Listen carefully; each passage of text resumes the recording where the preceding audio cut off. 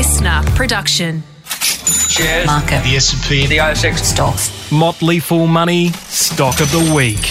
G'day fools and welcome to Motley Fool Stock of the Week. I'm Scott Phillips and with me is analyst extraordinaire Drew Flowers. How are you, buddy? Hi Scott, thanks for having me again. Pleasure, mate. Thank you for joining us. I'm looking forward to it. Now, mate, before I get you to start talking, I need to do a little bit of boilerplate very quickly. First thing, this is general advice, not personal advice. Whatever Drew says, whatever I say, make sure you understand how it suits your circumstances. We can't do that for you. Secondly, we're bringing you a buy recommendation. We're recording this on the 26th of October. If you're watching this meaningfully after this date, the recommendation could have changed for any one of a number of reasons, or maybe it hasn't. But just keep that in mind. And lastly, we're long-term investors. Drew's not going to tell you a stock he thinks is going to go up today or tomorrow or this week or this month, maybe not even this year. We are looking out 3 to 5 years and trying to pick companies we think are market-beating investments. Now, the good news is this is coming from one of our Motley Fool services. You're getting a peek behind the curtain right now, a virtual peek, if you like, behind the curtain at a recommendation we've made for our members and a company we think, if you bought right now, is likely to beat the market. Now, as always, we're going to be wrong. And as always, we want you to have a diversified portfolio so that on the off chance we are wrong, you've got plenty of other winners to take up the slack because that's just the reality of investing. All right, that's out of the way, Drew. Let's bring down the curtain, lift up the curtain, do whatever we're going to do with the curtain, and tell our listeners and viewers that the company you are going to talk to us about is a business called Steadfast. Now, mate, it may not be a household name. The code is SDF, by the way. Not necessarily a household name, mate, but a big business and one that's growing. Tell us what Steadfast is and what it does. Yeah, absolutely. It might not be a household name for people who particularly don't have a small business or a farm or something like that themselves. And often I'm accused of picking the less exciting companies, let's put it that way. I would never accuse you of that, mate. So a bit of the veggies today. I think the last one I talked about, Ike GPS, was more on the excitement spectrum. So, there you go. See, Steadfast it's an insurance broker. So similar to when you want to go and get a mortgage for your house, and you go and see a mortgage broker, and they look at all the different mortgages from all the banks and credit unions and so forth. When you have an insurance policy that's a little bit more complicated, we're not talking about your standard car insurance or particularly your home and contents that you go to and get directly yourself. We're talking about things like liability insurance if you run a little shop and you're worried about people getting injured in your property. We're talking about professional liability if you're an engineer, a surgeon, even financial services, of course, and you have to have insurance for that. And Steadfast in particular is focused on these small and medium enterprises, not big corporates. It's not, who does Commonwealth Bank have all their insurance policies with? This is SMEs, and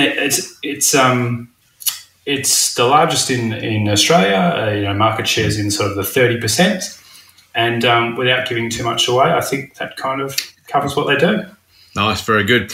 It is, as you say, mate. Look, insurance broking is not the most exciting business, at least. It doesn't seem to be the most exciting business in the world. You kind of put that with, electricity generation maybe or something else. But often that's where the best opportunities are found, right? Because if everyone assumes there's nothing there, then maybe there's something there. Maybe it's worth digging under the bonnet, if I can mix my metaphors. Speaking of which, let's go to the investment case then because, okay, it's an insurance broker, 30% market share in Australia, which frankly, I have to say I was surprised at how big it was. I just didn't understand. And that's maybe the point, right? Maybe the opportunity is there. The fact that most people don't know what these guys do or how big they are. But what's the investment case specifically there, mate? We know it's a broker. We know it's kind of big-ish. Just if telling me it's not boring, then why would I want to go and buy shares in Steadfast? I think that the first place to start is how complicated and complex these insurance policies are. If you're running a small business and you need liability insurance, you need insurance for your commercial vehicles and things like that, differentiating between the policies is really, really difficult. In the last sort of 18 months in particular, we've seen things with business interruption cases that have gone to court. Is business interruption included or excluded because of pandemic-related restrictions on trading? Likewise, there's things like, with people have complained in the past about flooding events. Is it from rising floodwaters from a river or is it stormwater flooding? I'm not saying that these are direct examples, but these are the kind of things that are difficult to assess when you're comparing policies. Yeah. And so the real thing is you go to your Steadfast broker in this instance and you say, this is my type of business. This is how much money I make each year. These are how many employees I have. This is what property I have, what vehicles I have. What do I need? And they can tell you, you need commercial vehicle for your vans. You need property for your cool rooms. You need liability insurance in case, people come in and get injured, that kind of stuff. So they can explain, firstly, what you need, because you might know you need one or two things, but you might forget that you also need workers' compensation, for example. Like, you're like, oh, no, but I'm an office worker that essentially works from home. What do I need workers' compensation for? But actually, it's a legal requirement. So that's the first part, very complicated. So they're providing this service, explaining these things for you, what you need and the differences between them. So that's really good. It's an essential product. And people need this stuff to operate. You need the cost can be so large if you don't comply with or don't have this protection. A lot of insurance often gets a bad name because they haven't paid out in particular circumstances, but there are a lot of really good insurance companies out there providing a great sort of peace of mind product for farmers, for crop insurance, their really heavy machinery and things like that. So it's very complex. It's essential. The retention rates are really high. If you're really happy with your broker, he's finding you good products at good prices that fit your needs, you're going to keep going. You're just going to keep it there every year. Your broker calls up, hi, Drew, we've got your 4 policies for your small business. Do you want to renew them? Or we went and found you a better rate, or we know that you had a really poor claims experience with this guy last year. Do you want to switch to, I've had really good experiences for the last 12 months with, another insurer. Do you want to switch? So retention rates are really high. And so it's really this service that they're providing you that's really important to your small business. So that's the existing business is super sticky. And then the other thing we like about Steadfast in particular is they're continually expanding how many brokers they have under their sort of network. And this is kind of a win-win for the small business owner and Steadfast. Steadfast gets to buy a nice growing business, add it to their portfolio, and the owner who might be middle-aged or something like that but not ready to retire, they get to sell a portion of their business and sort of cash out a bit without retiring. So Steadfast likes to go and acquire these businesses, but they don't want to buy all of it. They want to buy 50% of it, for example. And I really like this model because it keeps the owner sort of, they know that the business is going to continue and it's going to grow and that employees are going to be looked after and all that kind of stuff. And they get to stay incentivized in the growth of that business. But they also get to take a bit of cash off the table and say, I want to actually buy that house by the seaside that I've always wanted, or I want to work a little bit less or something like that. And so Steadfast buys 50% of these growing broker businesses, and then over time, maybe over 5 years or 10 years or something like that, they might go up to 60%, 70%, 80%. And they call this their trapped capital project, which is a kind of, modern way of saying this, where they're buying more of the businesses they already own. Yeah. So the existing business is very sticky. It grows well. They add new brokers to the network. And these brokers also love it because they get access to Steadfast's technology platform. And one thing that I really like that they've done here is that when you go in, it used to be extremely painful, let's put it this way. You'd apply for a quote and say, I want a quote for professional liability for my financial services business. They would go in and do the quote to one of the insurers, it might be Chubb or WR Berkeley or somebody like that, and then they'd give it back, and you'd have to fill out this form, and then it'd go away, they give you a quote, and they come back 2 or 3 days later and say, yep, the quote is $5,000 a year, for example. You then have to do that for each insurer that you thought had a product that matched you.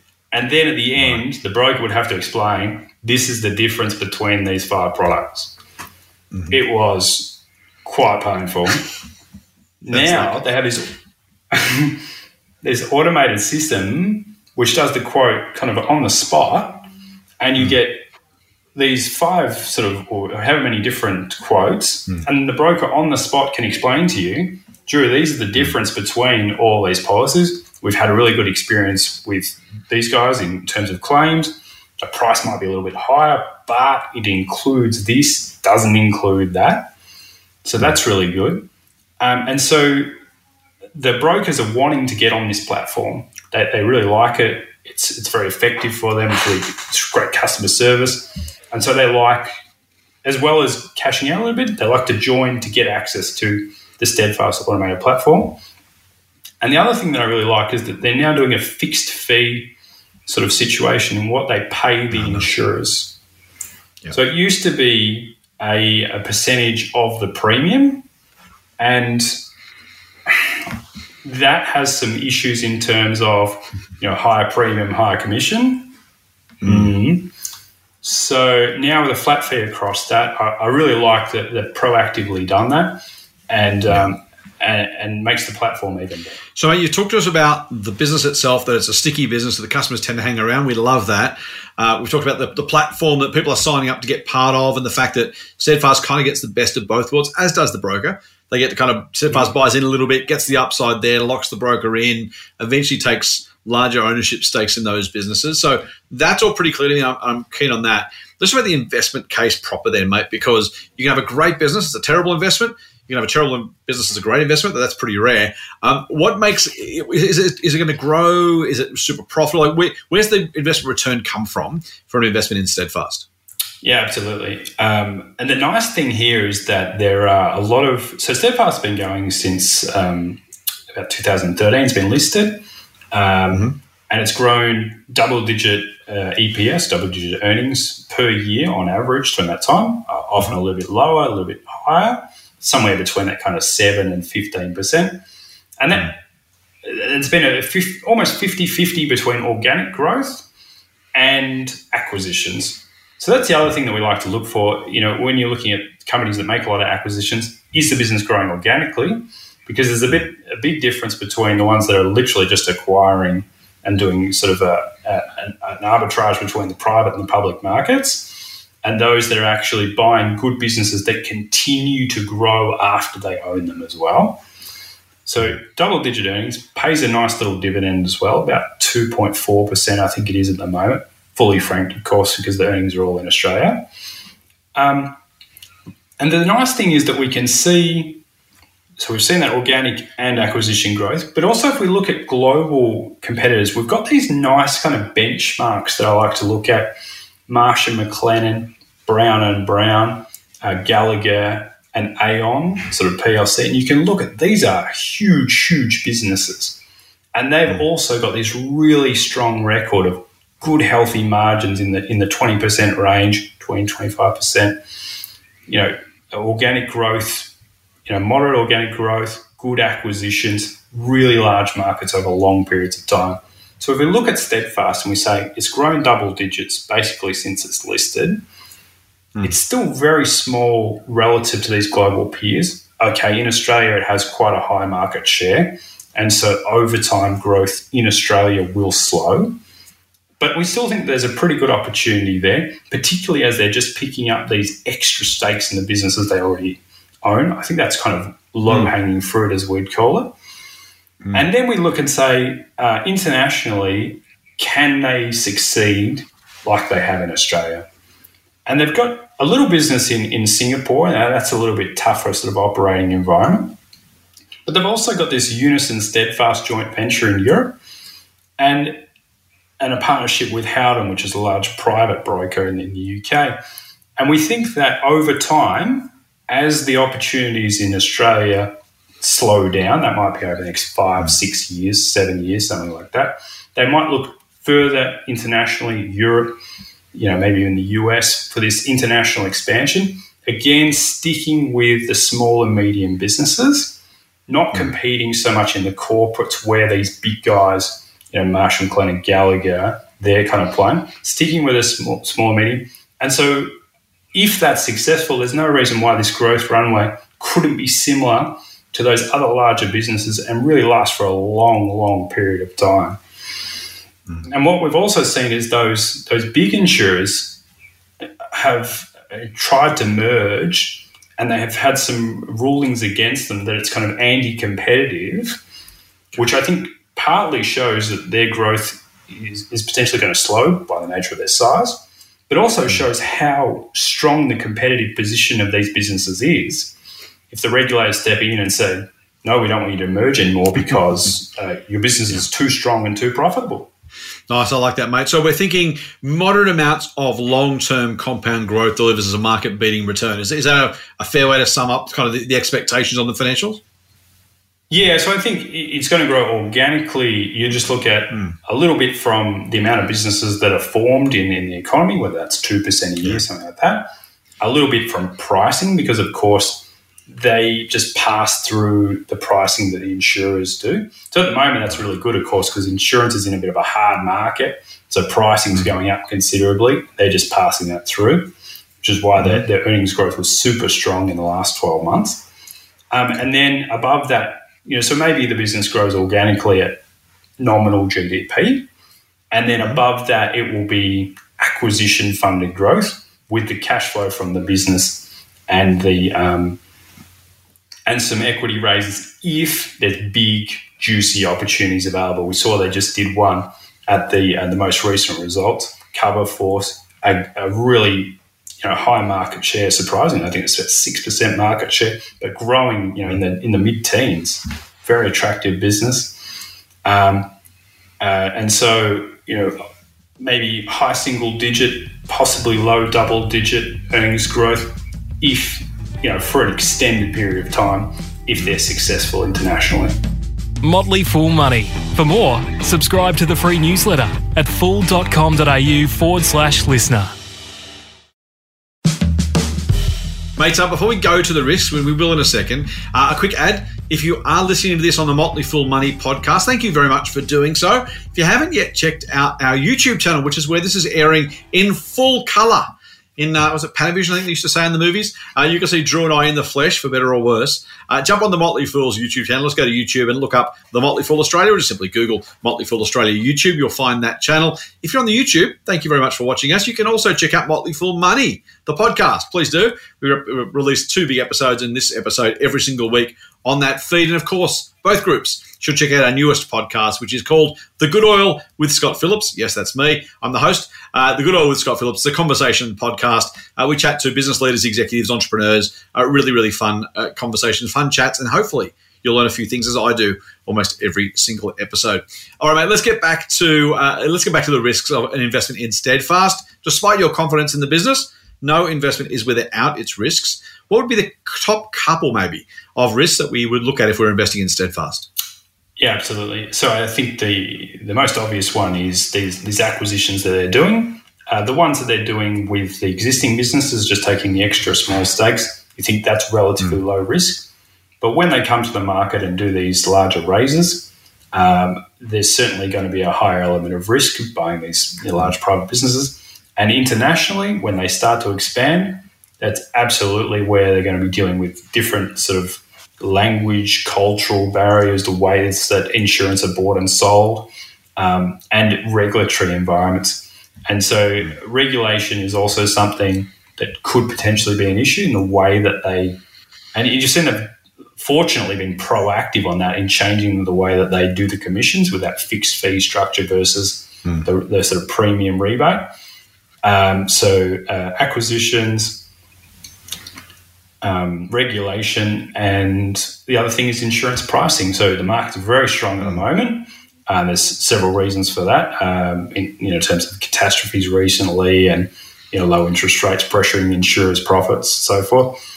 But suffice it to say is that pricing is very good. It's not going to be like that forever, and so you just want to be on the lookout of when you purchase shares. Don't buy at the top of the insurance pricing cycle. Very nice. Thank you, mate. It's interesting business. I think the growth of this business almost under the radar. And again, if you're in the insurance business, if you're a small business and you're looking for insurance, I guess you know these guys much better than I do. But it's a reminder that there are these little pockets, or maybe even big pockets of business that you just don't come across every day. The Peter Lynch scuttlebutt method of, buy what you know can be really, really useful if you know this stuff. But if you don't, going a little bit further afield to some of these industries, even though they're feeling, no one's raving about insurance. You're going to read it on the front page of the AFR or on Twitter or Facebook. But yet there are businesses out there that just continue to grind away at creating wealth for shareholders. And that's, I think, the broad case with Steadfast. All right, mate, here's our 60-second elevator pitch, the patented, not patented elevator pitch. Give us the 60-second wrap while we go from the first to the 31st floor. Why should our viewers and listeners buy shares in Steadfast? Absolutely. So what I love about Steadfast is that the revenue is really recurring. People come back to the business year after year. It's an essential product. It's a very complex product that the brokers can explain the differences to you. The company doesn't take the underwriting risk that an insurer does. So in the event that they pay claims, the insurer pays the claims, not the broker. They just collect a fee as an intermediary. They've got a great track record of growth since they're listed on the ASX. The market opportunity, if they're successful to expand internationally, is enormous. And as you can see from the global peers, the model is really successful. You can see the profitability, and you can see that the businesses have scale, and I think it could grow at an attractive rate for a really long period of time. And I must say that I do own some shares in Steadfast and also one of the other global brokers, Brown & Brown. Very good, mate. I was going to ask you that as we close, so thank you for throwing that in. That's a pretty compelling case. Not only does Drew own shares, but he makes a very, very good case for looking beneath the headlines, the cool FOMO stocks and the YOLO stocks, to the companies that are just getting it done. And as Drew says, if there is a long-term compounding potential for a company like Steadfast, well, hopefully you know the sheer power of compounding, because it really is. Well, we're not sure Einstein actually said it was the eighth wonder of the world, but he's credited with that line. And if he didn't, he should have, because it's very, very true. Don't just get the big, exciting look at me stocks. Grab some of this stuff that's going to compound for very long periods of time. That's Steadfast, and the ASX code again is SDF. Drew, thank you for sharing the Steadfast story with me. I've learnt a few things today. My pleasure, Scott. I'm always happy to talk about it. Good, man. Thank you very much. And thank you for joining us on this podcast or YouTube video, wherever you're watching or listening. We really appreciate your company. On behalf of Drew and myself and the Motley Fool team, until next time, Fool on. The Motley Fool and people appearing in this program may have positions in the companies mentioned. General advice only. Please speak to your financial professional to understand how it may pertain to your situation. Subscribe to the free newsletter at fool.com.au/listener. The Motley Fool operates under Financial Services Licence 400691. Listener.